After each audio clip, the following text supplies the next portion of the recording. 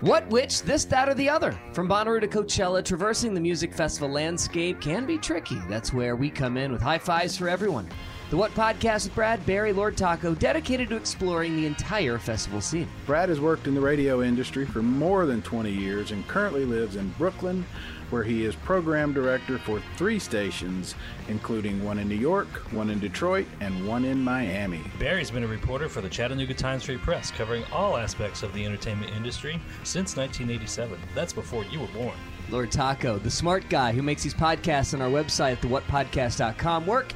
Also really good at identifying babies, loves blue-haired moms, PBR, and his beautiful Volkswagen bus. We all fell in love with the Bonnaroo Festival years ago, not only because of the amazing bands that play there every year, but also because of the incredible community spirit that has developed around it. Radiate positivity. And we really like talking about the inside baseball stuff when it comes to putting on a huge music festival. So join us. You can hear the What Podcast on the Consequence Podcast Network or anywhere you find your favorite podcasts. Hey pod people, Engineer Adam here, jumping in for a quick second to let you know about the brand new all-in-one platform for all of you creative podcasters out there. Anchor makes it easier than ever to make a podcast. It's free to use and has all the creation tools you need to record and edit your podcast right from your phone or computer. Plus, Anchor will get your podcast set up on Apple, Spotify, Stitcher, wherever podcasts are found. Even better, Anchor helps you connect with sponsors, even if you're just starting out.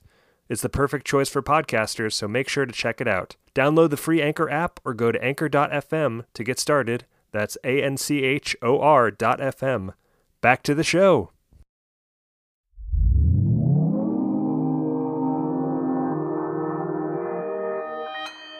Consequence Podcast Network.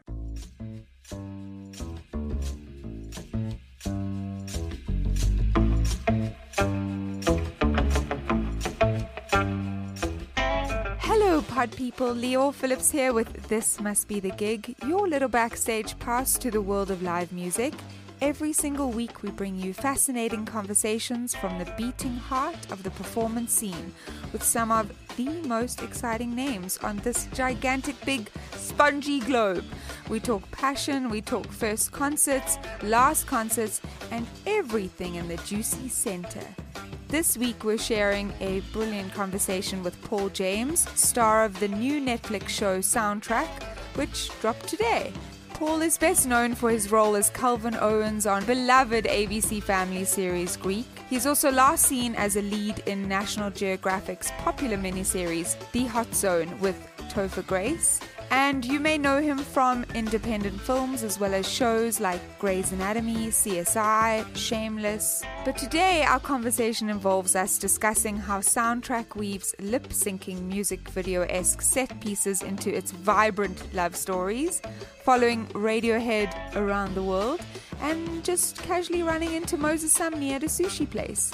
And then, a little later, we'll be highlighting one of the best concerts out there with the live show of the week, presented by StubHub. But first up, we have our favorite segment, the always thrilling Les Quizrables. But for that, we'll need to bring in our constant companion here at TMBTG Studios, Engineer Adam. Hello! Hello! Hi! It's time for the Les Quizrables! So this week, for Les Quizrables, we have what I'm calling the lightning round. Oh, God. Are you ready for that? That Let's go. usually means something, but this actually means that it's all songs and albums about lightning or thunder. Oh, that's a good one. Yeah. I didn't expect that one. Right? It's a But good are we going twist. to do it in a lightning round fashion? Yes, I'm going to just scream them at you as quick as I Great, can. let's go. No, I'm not going to do that. Damn it. Ready. Ride the Lightning is the name of an album by what metal legends? Ride the Lightning. Yes. Metal. Yes. Metallica? Yeah. I was like, metal? Metallica? This is a hit single from Live.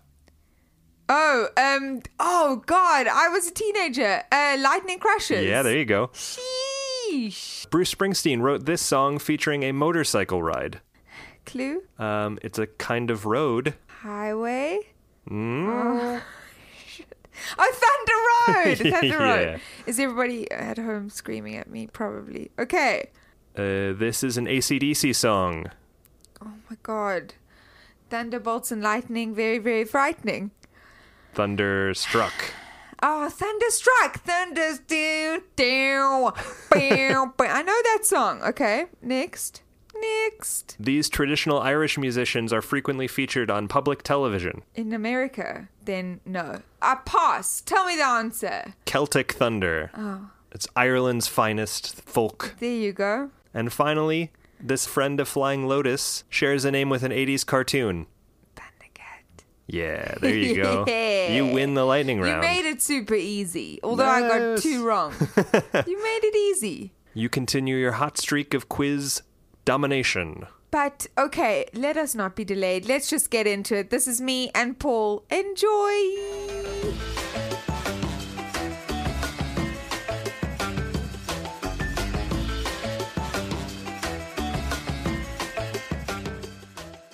Music is probably my favorite thing in the world, just probably because I do acting as a living, so it's a job, you know? Music right now is still like a child. Like I pick up a guitar, I'm a child. You right. know? I go to a concert, I just like fan out. Yes. So you're not so jaded. Yeah, with music, no, there's no jadedness at all. It's just, it's Christmas morning, you know what I mean? It's childlike wonder. It's great. I want to get to chatting about the new show that you're in, Soundtrack. Was that ever named Mixtape at a stage? Yes, it was. That's it was so Mixtape funny. until like, yes. Yeah, Netflix has another YA movie or something like that called Mixtape because of the algorithm, you know? You can't have two different titles. So. Technology. Wait, so I think you filmed, or maybe it wasn't your scenes, but it was portion of the show. I live in Chicago now, and a portion of it was filming like across the road from my apartment. We filmed pretty much everything in Chicago except for like Week. We filmed in LA. Oh God, that is so funny because I was saying to my husband the other day, I was like, that trailer said Mixtape. But this sounds familiar. Oh, sorry, what? Okay. But how was it filming in Chicago? Does that normally happen just because it's much more affordable? No, it's more affordable, but it's really difficult to film a show that takes place in LA and Chicago. Yeah, I know. There's a lot of, it was not easy to do it. And I credit our location people and the directors for pulling it all off. So how many months did you film the show in total? About 4, I believe. Yeah. 10 episodes, 4 months. Yeah. So when you film in different locations, do you ever get the chance to kind of immerse yourself in the music or theater scene of that place? There wasn't a lot of time, you know, especially for me. I was working quite a bit. So I went to see Jungle at a really cool theater. Metro, is that a theater? Yes, is that Metro. Right? Yeah, that was awesome, and I'm a huge Jungle fan. And then, is that the only concert I saw? I know a couple people saw Lizzo on the tour. Yeah. I'm thinking of where people, and I remember the Rolling Stones were there, and I was gonna get a ticket, but I didn't. But I ended up getting a ticket in New Jersey, so I finally saw them. Oh, great! Some people saw some theater. I was really bummed because I had tickets to go to Steppenwolf, and then I didn't. I got sick that night, and I wasn't able to go. Oh no! I did see a couple plays out there because it's got such a good theater scene. It does. But honestly, I mean, I know it's got such a rich theater and music scene. I did go to like a party, and I met 2 members of the band Whitney, and I almost like lost my mind. Oh wow! I was like, oh. I'm such a big fan of you guys. Like, I can't believe this is really you, you know? But on the whole, it was like, yeah, we were just working, you know? And then our shows, it's not strange, but every episode focuses on 2 different people. Yes. So for the most part, there would be some downtime for some of the actors, and most people were able to fly home. But I was pretty much there the entire time. So talk to me a little bit about the show. I watched a few of the episodes that I was given, because obviously it's not out until this episode airs on the 18th. So I love the opening line of the show where you say every song is a love song. I think that's really, it's universal, of course, to mention how we can find love in songs. Irrespective of what they mean. So do you have your own favorite love song, or what's your kind of philosophy of the ideal love song? Can anything really be a love song? Yeah, I think so. I mean, I think when you really feel that is like if you've ever, you know, had a breakup, you know, like you've ever been really in love and have a breakup, and then every song on the radio, like literally every song feels like it's about you. You know, that's such a not a unique experience. I think that's universal, but until that happens, you don't really feel that. There's definitely some people writing songs where you're like, I have no idea what that song's about, but it's still great. There's great love songs. So, I mean, I grew up, my mom listened to a lot of Motown, you know, and stuff like that. And the Supremes, Smokey Robinson, Tracks of My Tears, I think is one of my mom's favorite songs. And my first concert was No Doubt. So like, Don't Speak. That's what? That was your first concert? My God, yes. And it's funny because I was like, No Doubt was my everything. Wait, when were you born? Oh my God. How old? Because maybe we're the same age. I was born in 81. Okay. Right. So I was born in 81. So my first concert was middle school with my friends, No Doubt. And I just went to see Block Party, this weekend. What? And they have another one of the best love songs ever, This Modern Love, fucking amazing song. Yeah. But as I'm walking in, Tony Kanal is right there, the bass player, and I shake his hand, and I was like, "Oh, dude, like I'm so excited to." And I had met him years ago before. Yeah, he was so kind and nice, but it was like that was pretty cool. Wait, so you just dropped like Block Party? Okay, Block Party is also one of my favorite bands of all time. Kelly is also just a phenomenal musician in his own right. He's wonderful. He's got that when he did like his solo work, he had that video for Everything You Wanted or Everything You Want. I can't remember the single name. And he's like facing the camera, like walking down a street. And he's just like feeling everything. I don't know. I can't remember. I'll probably just have to Google it now. It is just so powerful. And it reminds me of that Massive Attack Unfinished Sympathy video. I don't know if you've ever seen that. Oh, yeah. That's great. That's a great one. Such a great song and video. And he just was able to just embody like the entire spirit of a band within himself. Although the band was amazing, he is just something else. He's just... Yeah, he's so phenomenal. He's also got very jacked, which I didn't realize. Yeah. Me and my friends were like, when did Keely become a bodybuilder? It's huge a bit. Another one of my favorite love songs is definitely Maps by Yeah Yeah Yeahs. I like those sad love songs, you know what I mean? So funny. That's just like the perfect little song. I walked down the aisle to Maps' version of that song. My God, that's so great. Have we spoken before? That's funny. Yeah, it is it's a great love song. Especially Karen O is everything she writes is always like tinged in love. So it's always like kind of bitter love that you don't know if it's starting or if it's the end, which I ending, love. Right? Yeah. Yeah. So that was your first concert, No Doubt. Yeah. What do you remember feeling when you were watching it? Other than obviously, did you feel in tune with the performance aspect of it, but mostly just the crowd? I think when I was a kid, I was obsessed with 3 bands. You know, the first one was TLC. Yes. And then it was No Doubt, and then it was Radiohead, which and No Doubt and Radiohead I'm still huge fans of. But I remember being at that No Doubt concert, and it was like, you know, it was freedom. You know, we were pretty far away from where we grew up because I grew up in Maryland. We were in like Northern Virginia, and my friend's sister, who was in high school, we were in middle school. She took us to the concert, and it was great. I remember they played "Life Goes On," "La Vida Da" by the Beatles. It's like the closing number, and all these people like got on stage from the front row, and it was like this big dance party. It was awesome. That album was awesome. It was just like I just remember it so vividly. So when did you decide then to go? Because obviously love for music and I suppose art are very, you know, closely linked. But because music is as visual as a performer on stage, I think. But when did you decide then to start acting? I remember getting my first play in middle school, and it was one of those things where you get good recognition from it, and you're like, oh, this is something that I'm good at. You know, I think I played soccer for like 10 years, but I wasn't good at it, you know?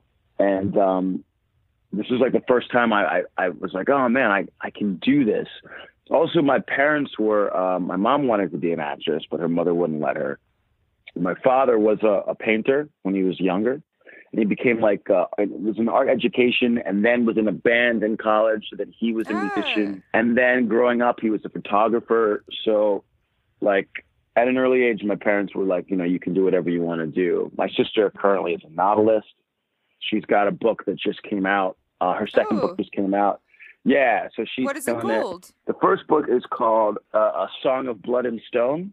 And the second book is called Whispers of Shadow and Flame. It's she's a fantasy writer. She does like fantasy, or sometimes it's romance, sometimes it's I can't think of what are the other titles. But Time Magazine had her listed as had her book last year as one of the top 10 fantasy books of the year. So she's really good. Oh wow! We're a real artistic family, so I think for me, acting, like I knew by 10th or 11th grade, I knew I was going to be an actor, because I was already well, I don't need to take math. I don't need to take physics. Like, I know I'm going to be an actor, so I'm just going to sort of focus on that. So I was pretty driven, as a kid. So how did that then translate into you actually going for it and auditioning? Do you remember the first part that you got? And do you remember how that felt? I mean, it's a tricky thing to describe. Yeah, I did all the plays in high school. I did the musicals too. I mean, the first play I remember doing was Dracula, and I did like a terrible British accent in it. In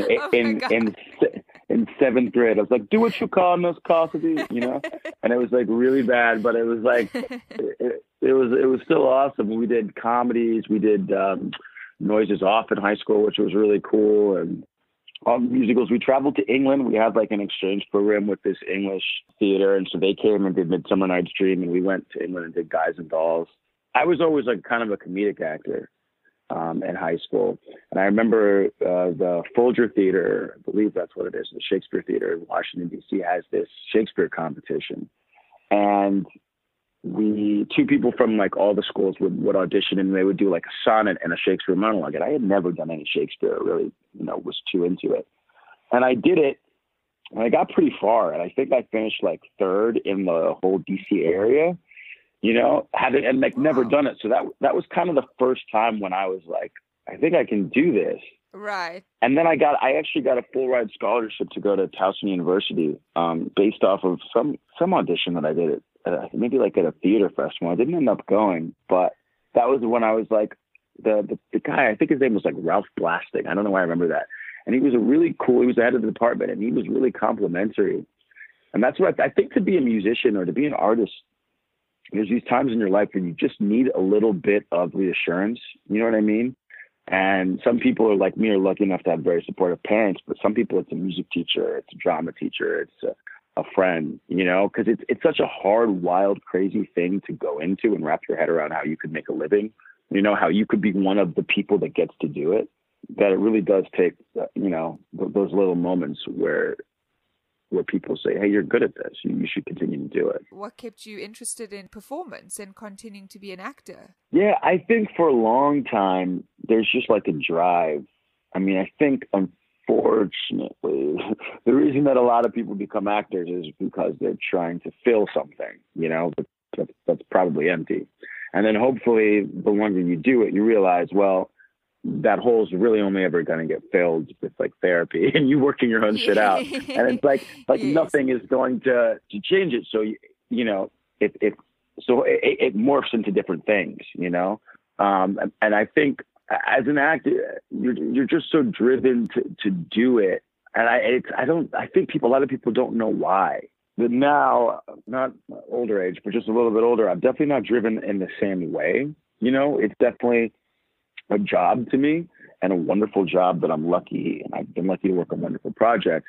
But it's not that same sitting in your bedroom, dreaming of the future type thing.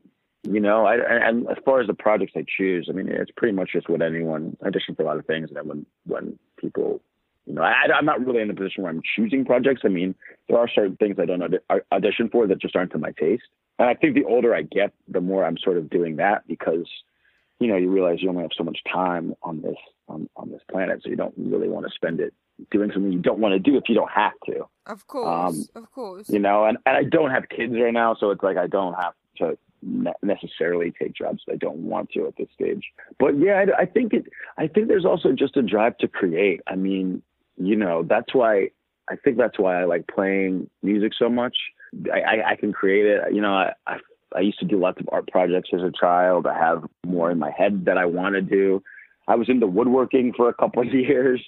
Yeah. I think there's just a drive as an artist to just create things. I think some people are built that way, you know, and I think people that are built that way don't do well when they're not creating. That's the issue. I think that's where the challenge comes, when you are kind of in this stasis or this like stagnant time in your life, which is again why, like you said, everybody should just be in therapy. But it is hard to draw the line between like, do you want it because you don't have it versus like, can you not live without it? Yeah, I totally agree with you. And I also think like for me, especially, you know, I think for me, acting and music are both ways of like pouring your emotions into something.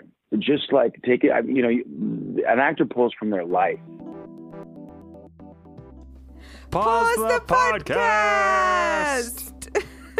It's time to step away from the conversation with Paul ever so briefly to share a little something we like to call the live show of the week. We are so excited to be back with yet another amazing concert to gift all of you lovely listeners. Each week we highlight one of the most heart-thumping events we could find out there and share it with you, our pod people. So if you have no idea what to do this week, just look no further, hear no more. This week we are highlighting a set of 2 performances from the one and only Ariana Grande at the Forum in Los Angeles on Saturday and Sunday, December 21st and 22nd. And if you want to get in on the excitement of those shows or any other shows, you can always head over to StubHub via cosradio.lv/StubHub and find the best selection of tickets to the hottest shows. That's cosradio.lv/StubHub. STUBHUB. And while we're talking about important things to do while you're on the internet, we always need to remind you to go to Apple Podcasts, Stitcher, or wherever you're listening to podcasts right this moment, and subscribe. But rate. don't leave us yet. Do it afterwards. Do it after the show. Yeah. Subscribe, rate, and review, and make it 5 stars while you're at it. Why don't you? Throw us your stars. Throw them at us. Right back to it. This is me and the wonderful Paul James. Enjoy. Being able to just pour myself into a role can be very therapeutic, or being able to write a song about something that you just don't know how to express and it's driving you crazy. So you put it into a song and you turn it into something beautiful, or something ugly, you know, but you're turning it into something. I mean, that to me is, and now I feel if I haven't played guitar in a while, and like I said, I'm not good. I don't play for anyone. I just play for myself. But if I haven't done that in a while, I can feel the restlessness in me, you know? I can feel the need to do that. So I can only imagine that people that are really amazing musicians, it's what you know. It's like breathing. Right. It's a constant thing. I know, because there's always that question. I think the mystery and romantic side of playing music, and I suppose acting, if you're not in either, is where does it come from?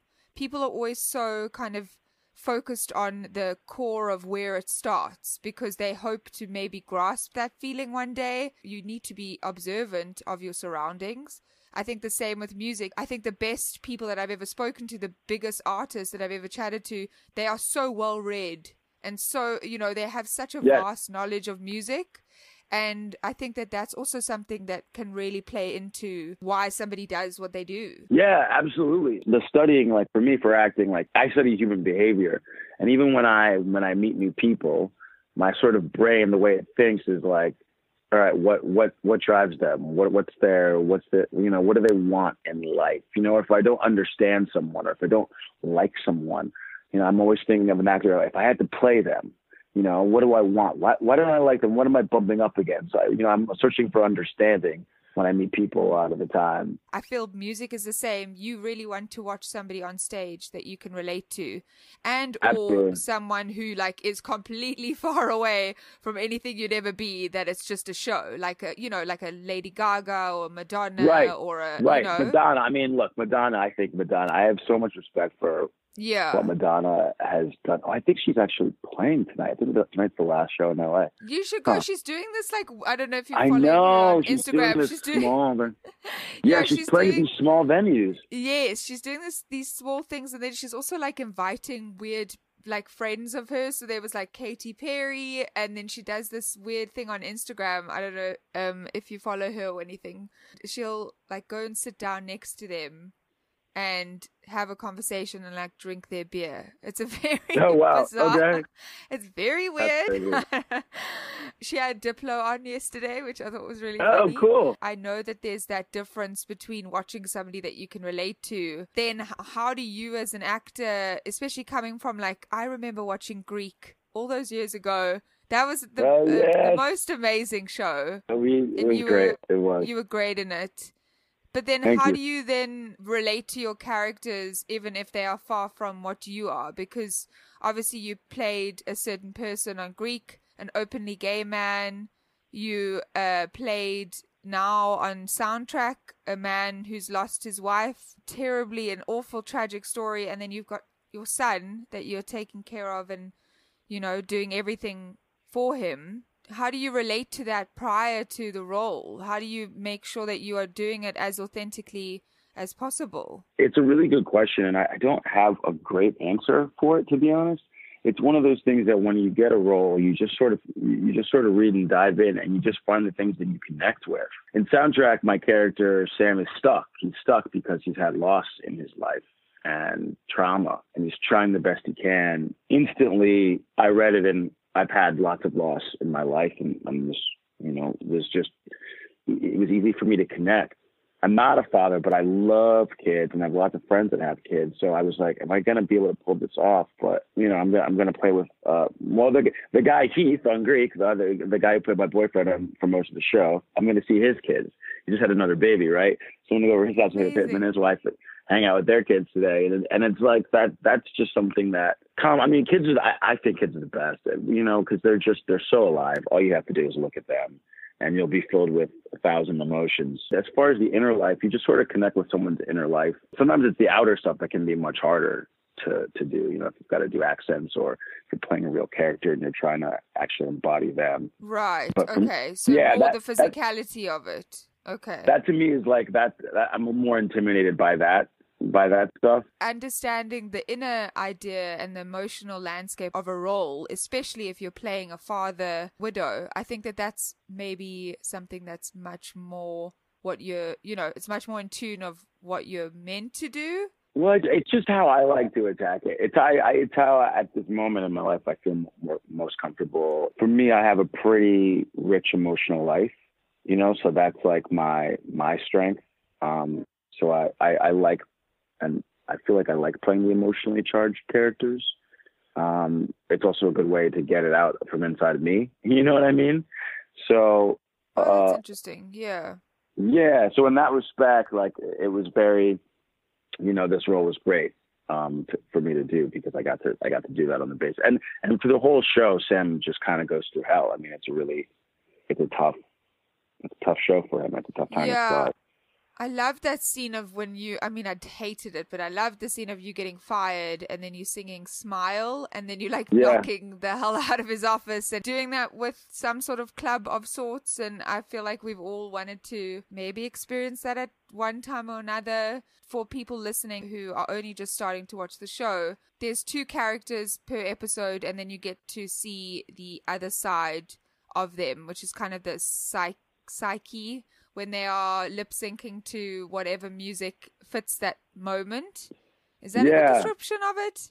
Well, yeah, they change. So sometimes it's in your head, like that number, the Smile number in the pilot, where the music number is all in my mind. But sometimes it's not, because in the mashup at the end, when I have the Imagine Dragons song, and then the actress, the wonderful Kelly Hernandez, is singing the Demi Lovato one, we are actually like, that's actually happening. You know, so the words that we're saying in the song, we're actually, you know, saying to the other person. So sometimes the songs actually do get you from A to B, like more of a traditional musical. And sometimes they're in your head. Sometimes you're dreaming them, like at the beginning of episode 3, where I've got the song Deep in a Dream with Chet Baker. And so they're all different kinds of things. I mean, the musical numbers itself are, music is such a great tool to feel emotion, you know, that you absolutely kind of, You know, you don't have to do that much work when you're hearing the song that gets you where you need to be.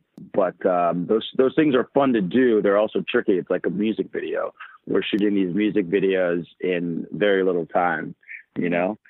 So we really gotta hit the ground running when we're in them. But they're not. I don't think those are necessarily the hard moments. I don't think, if I'm thinking about them, those are all the musical numbers were pretty easy to connect to the emotion. So did you have a favorite song that you performed in the show? I don't really. I didn't really have a favorite song that I performed, but I liked them all. I enjoyed them all for different reasons. It's like my children. I love them all to sing. Yes. No, that's not true. I think it's easier for me to really like some of the stuff that I don't do. You know what I mean? Because I did it in order to lip sync it. We listened to the songs like a crazy amount of times to be able to do it properly. And so you're sort of, I can just be critical looking at what you're doing. You're like, oh, I wish I was opening my lips a little bit smaller and that number, you know what I mean? It's easy to be critical. So I'm really able to look at some of the other people. Campbell Scott is fantastic, has a great Steely Dan number, which to Reeling in the Years, which I love that song. It's a guitar solo. It's one of the best guitar solos ever. Madeline Stowe, who's also wonderful in this show. She sings both sides now, but there's a melody, so it's 3 versions. I think that one that ends is Joni Mitchell, and it's like heartbreaking.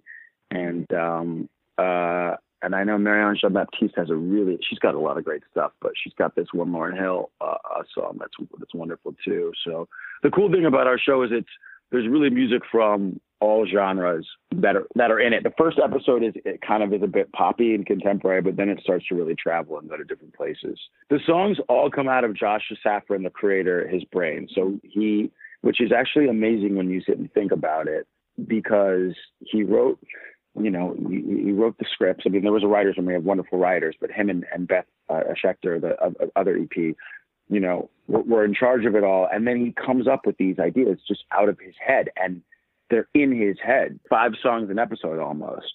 So it's really wonderful. I mean, he's kind of a mad genius that way, but he also knows exactly what he wants to do. Actually, that's not true. I will say this, the last episode was a really good mashup. And when we have the mashups, we're taking 2 songs, most of the time from different artists, and we're combining them, kind of creating a new song. So you have to get the artist to say that that's okay, which can be very challenging. But you also have to find songs that have like the BPM matches up so that they're able to be mashed up. So we were doing this thing where he was talking about the plot points that we need to hit for this mashup, and we need 2 songs from the same artist. And I went home and listened to so much music, looking at the BPM. We're trying to get David Bowie to work. We couldn't find David Bowie songs that matched up. Then I was like, what about Blur? I'm a huge Blur fan. And then I think I had mentioned Talking Heads to him. And so I think he says that I gave him the idea. So there's a great mashup of Talking Heads at the end, and I'm a huge Talking Heads fan. So I think maybe that's it. It is Psycho Killer, and the song that I always hear the title on, but it's like, you may ask yourself, let the days go by, let the water, what's the fucking life? So it's those 2. And amazing. And it's done, it's this huge number done in one take with all these dancers and a whole bunch of cast, and it's insane. That was cool. And the only other song I got to was The Smile, the Nat King Cole song, because there was another actor originally cast in the role.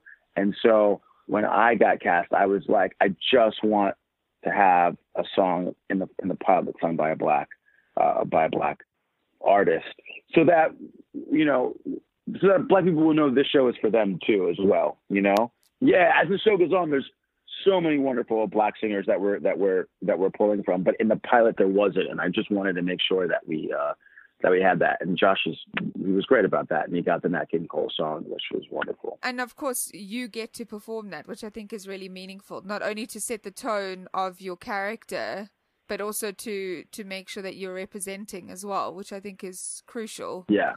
Because you have to think about that. You have to think about that. It's not that you have the responsibility on your shoulders, but if you can get a chance to do that, why not? Exactly. Yeah. And I will say, I mean, Josh is so committed to representation. I mean, it's kind of amazing, but there's only one white man on our show, which is Campbell, who's fantastic, And the writers' room was very diverse as well. We had there were some African American writers, there was an Asian writer, we had LGBTQ writers. So it was and he's doing Gossip Girl right now. He's rebooting Gossip Girl and putting all those people on the show. It's going to be queer and full of color, Yes. and Josh deserves so much credit for that. At his last show, he had a lot of diversity too, Quantico. So that's really awesome, and that means a lot to me. But it's not like tokenizing the movement of having, a lot of diversity. It's more like if you're going to be doing a show that is set now, in our current society, there is no way you could just have a cast of white people. I mean, there are some shows that still do that. Sure, but that's their thing. That's their burden. But I think that it's definitely, especially when you are singing songs written by women and or people of color, there's no way that you can glance over who is going to best represent that. Even if you're not singing, you aren't singing the songs, you're lip syncing, the physicality has to come through in your performance. Yeah, I mean, and it's not the only thing, you know what I mean? Like, my favorite bands are rock music's definitely my favorite, even though I love hip hop and R&B and some old country and all kinds of things. Like, if I could sing, me and Marianne Jean-Baptiste, actually, right? So she's black as well. We were fighting over whether Josh will let which one of us sing a Radiohead song if we are lucky enough to get a season 2, because we both want one. You know what I mean? So we're definitely not limited, but it is just nice to be able to pull from all different kinds of music. I know. I was just thinking now. Well, firstly, the point that you said that Psycho Killer and Once in a Lifetime by Talking Heads is mashed up is insane. Obviously, I don't know if you've seen David Byrne on his show in the last year or two. With the new album. I know, I'm dying to. It's in New York. I'm going to go try to see it when I go back, because he's playing on Broadway right now. Yes, so it is one of the best I've seen. He was on the show. He was on my podcast. I saw he was on your podcast with a choreographer, right? I saw that when I was scrolling down. Yes, Annie B. When he was in Chicago, it was kind of the first few runs of the show. We had driven up to Milwaukee to watch it again, because that's how good it was. And I landed from covering a festival in Spain and went straight from the airport because David Byrne waits for nobody. Pause the podcast. Pause the podcast. It's that time of year to start thinking about making a list and checking it twice. A list of live event tickets, that is. And whether it's a sold-out basketball game or your favorite band's stadium tour, there's no better way to celebrate the season than grabbing tickets on StubHub for you and your family and your friends. Need gifts for your sister who loves metal, your coworker who's a hockey mega fan, and your Broadway-addicted dad? StubHub is your one-stop shop for gifts that will thrill everyone on your list. Better yet, grab an extra ticket for yourself and share some quality time with friends and loved ones over the holidays. StubHub allows you to get more live than anywhere else. With the widest range of events and over 10 million tickets worldwide, StubHub also has the best selection of tickets. Sometimes you want front row, sometimes you want balcony. Whatever the case, StubHub will help you find what you're looking for. So, head to StubHub.com, StubHub.com, or their user-friendly app today to find the best selection of tickets to any event. StubHub. Be there. Did you go to Primavera? Yes, I did. Oh, yeah. I went to Primavera a few years ago for my birthday with like 12 friends, and I had the best time. Amazing. Do you know which year you were there? It was the Radiohead. It was Radiohead. Tame Impala, Beach House, of course. I follow Radiohead. Oh, my God. That was, what, birthday. 2016? God. Or 2015? I had done... No, I think it was 16 because I had finished the first season of The Path and it just started the second one. So I think it was 16, 17, 18. That is like one of my favorite festivals of all time. Oh, it's one of the best. It's like hands down. Yeah. It's amazing. It's really, and it's weird that it seems kind of like nobody knows about it, but it is one of the biggest in the world other than Glastonbury. Oh yeah, it's one of the. Yeah, it is, and the cool thing is too, because it's in Spain, you get a lot of local music too. If you're paying attention, yeah. So you get a lot of cool Spanish bands. I don't know if you know Moses Sumney. I saw him last night. At sushi place. We were eating at the same sushi place. Did you say hello? Oh my God! I didn't. I chickened out. I was gonna say something to him, and then I was like, "No." I know, and I love his new album. I mean, his new song. I know, and I've got blonde hair at the moment, and he's got some blonde hair too. As to Tony Canal, I was like, I should have taken pictures with all these guys, you know? You should have. I probably wouldn't go up to him because he just it just intimidates me too much. But I watched him when also 2015, 2016 at Primavera, and I remember standing at that stage. It was the one right at the bottom, right by the sea, and this breeze was like coming through, and I was just thinking in my head, like, how do we watch music in gross, stuffy? You know, some of those venues are great, but standing by the sea in the middle of Barcelona, you know, there's you can't. I know. You can't get any better. No, you can't beat it.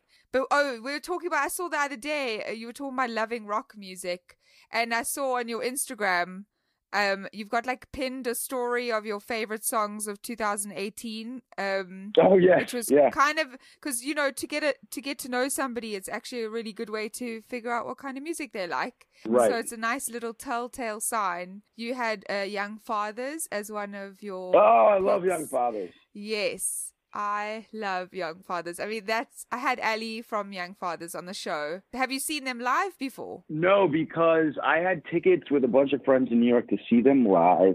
And then I had to. The problem with living bi-coastal is that you miss a lot of concerts because, someone will be in New York and you'll be in LA. And so that's what happened with that one. I wasn't able to see them. And it keeps happening a lot, which is getting annoying. But no, I love Young Fathers. Young Fathers and David Byrne. Those are two big ones on your list right now, I think. Yeah, I know.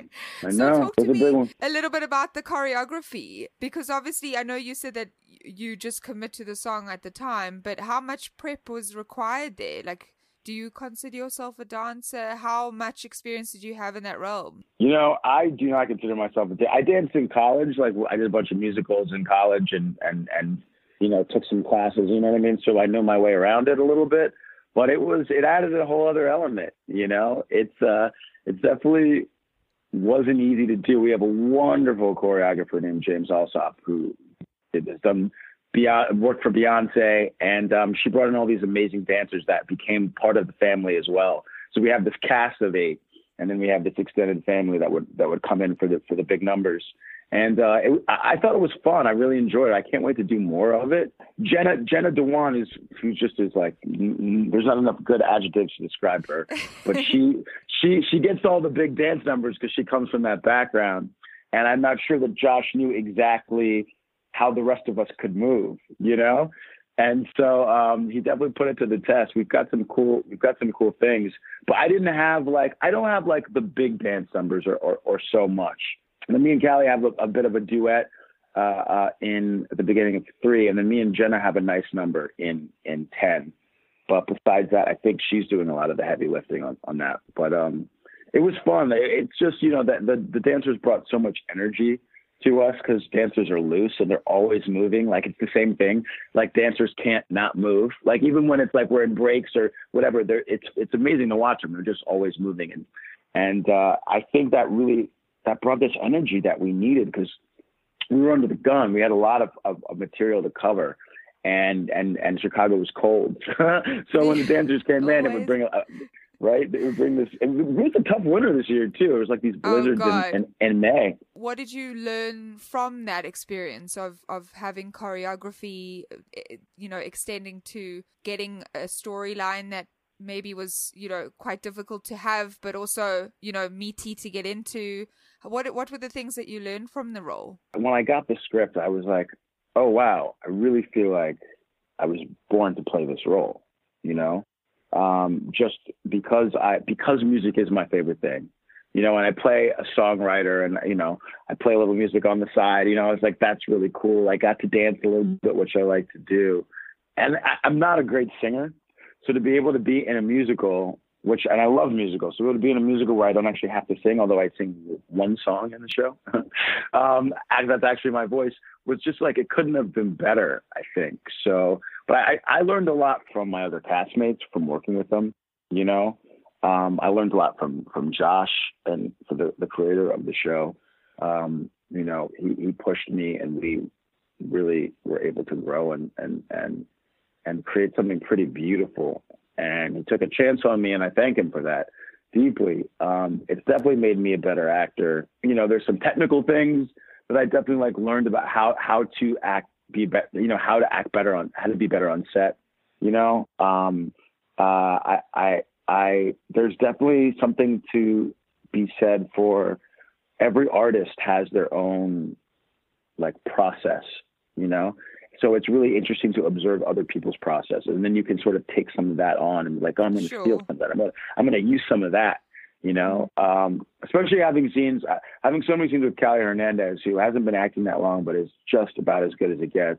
You know, it was like I was forced to step up my game, you know, because I'm reading with her and I'm like, well, she's going to run away if you don't keep up with her. Yes. She's going to run away, you know. So you better keep up. You know, you better be present. You better be open. You better be free.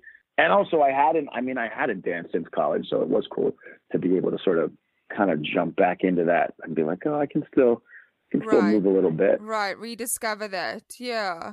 Are you a big karaoke person? Like, do you go do karaoke? No, I'm not. I feel like Americans are so into karaoke. I've never. So you don't have like a go-to song? I do. I have a couple go-to songs. I mean, I have a couple go-to songs that I've tried to sing for a while, you know. I feel like I remember one time I was like working on this Arctic Monkeys song that I was like, I'm going to master it. And I did it. And I was like, all right, I'm never going to do that when I get that thing going. You know, but of chords, yeah. there's a Lil Wayne song that I'm dying to do called Let the Beat Build, but no one's ever had it. But it's this crazy, like intense, hard to rap song that I'm obsessed with. I'd love to do one day. And you know all the words? I know all the words to it. Yeah, I've been working on it for years. Give me 2 lines. 2 lines. I mean, it's like that. It's like straight out the block. Wait, hold on. Eagle Street to be specific. I'm peeping at you people different. I pay my dues. You keep the difference. I can see the end and the beginning. Because I'm not racing, I'm just sprinting. That's amazing. the start about it. It's so great. It's such a great song. No, I mean, yeah, it would be fun to do karaoke with everyone. Everyone's so talented. I feel like everyone's on our show is kind of a musician or in some way. Yeah, but you do have Christina Milian. She's on the show. Oh yeah. Christina Milian's on the show. She's hella talented. She's also wonderful. And she does some amazing work in this show. I mean, her and Jamil French. Seeing as though you love music, is there a favorite show that you've ever seen that you have? The performance that you watched that it just made you feel like, I want to be part of the scene. I want to always be in the crowd. I want to make music. I want to perform. What kind of inspired you? Oh man, there's a few. You know, okay. I saw a Radiohead show at the Fonda, which is a really small theater after the hurricane in Haiti. Oh, wow. That was like really small. It was the only time I've seen them in a small venue. And that was kind of amazing and inspiring. I remember seeing Fleetwood Mac when Christine McVie came back before they kicked out Lindsey Buckingham. So it was like a small sliver of time downtown that was like just the greatest thing ever. Yeah.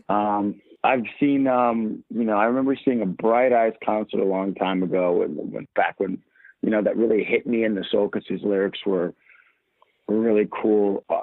Sometimes you just want to go dance. And so, like Glass Animals is another one of my favorites. And they put on a show where everyone's just jumping up and down, hyped up. Yeah, I see a lot of shows. I really do. I go to a lot of concerts. And I feel like every time I go, I'm like, oh man, I'm so glad to be around here. And then I think one of the other really good ones is I lived kind of near the Hollywood Bowl, and I moved around here in 2010, and they had Sleigh Bells, LCD Sound System, and Hot Chip at the Hollywood Bowl.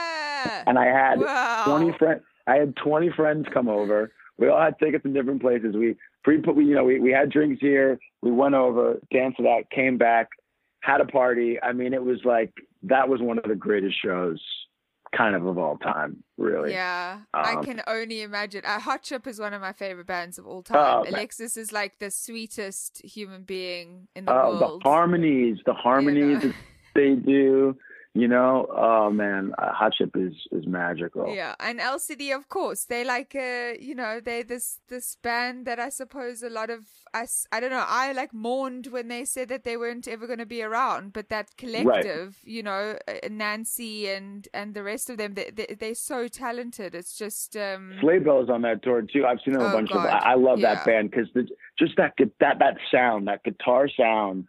I just love them too. So that was pretty great. And then when I saw the Rolling Stones I've never paid more money for a concert in my life. And but just to see them, and I got good seats, and I went by myself, and to see Mick Jagger, who was like a month and a half, 2 months removed from having like a heart surgery, hasn't lost a step. Every song is a hit. You can't believe they wrote all these great songs. Like that was pretty cool too. The other one I have is on my list besides David Byrne and Young Fathers is Bruce Springsteen, because I grew up in New Jersey a little bit, and I'm a huge Bruce Springsteen fan. I've never seen him, so that's another one that I know. Wow, Bruce is just the hearty. He's like the hearty stew. He's just like right. So, but he also is unbelievably charismatic during each song. So there's some artists like Bob Dylan, he'll play and then the lights will dim and then he'll play the next song. Like Neil Young will also won't even take a breath. And he'll just continue to play so he can just get off the stage. And then, I suppose somebody like Bruce still has that banter, which I like. I like it when the artist like acknowledges us, that's always a good. I like it. There's a fine line. Sometimes they get a little too chatty, and it's like, all right. Yeah, play the song. I mean? I don't need the comedy routine, but no, I'm. Do you have a favorite album from the year so far? Oh well, we nearly finished with the year. But do you have a favorite album from this year? I love the Vampire Weekend album, and I wasn't ever a huge Vampire Weekend fan, but the last two albums I kind of got on, and I think they're really great. I know I have another one. Wait, Fontaine's DC. That's it. I love that album. Oh, great! That's a fucking that great is album. Yeah, that one is pretty great. That might be one of my favorites. Yeah. So I hope music's the best thing. I hope people enjoy the show and start listening to more music because of it. This Must Be the Gig is produced by Adam Kivel. We'd like to thank Dean Berger and Daniel Brater for additional music, as well as the Consequence Podcast Network. Hey! If you've listened this far, why not go the extra mile and leave us a review on Apple Podcasts or wherever you find your podcasts. Your comments provide valuable feedback for us, and it helps other people find us too. For information on new episodes, be sure to follow us on Facebook, Twitter, or Instagram at TMBTGPod, and generally just irritate everyone you know about the show. Thanks again, and I miss you already.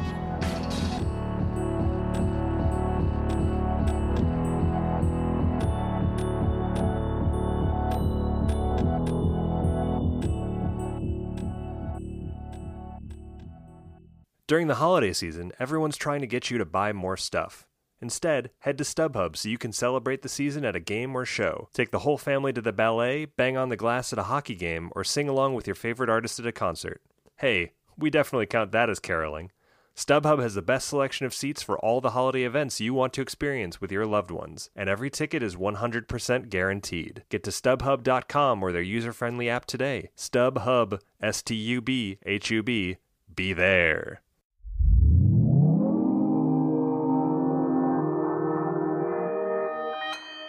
Consequence Podcast Network.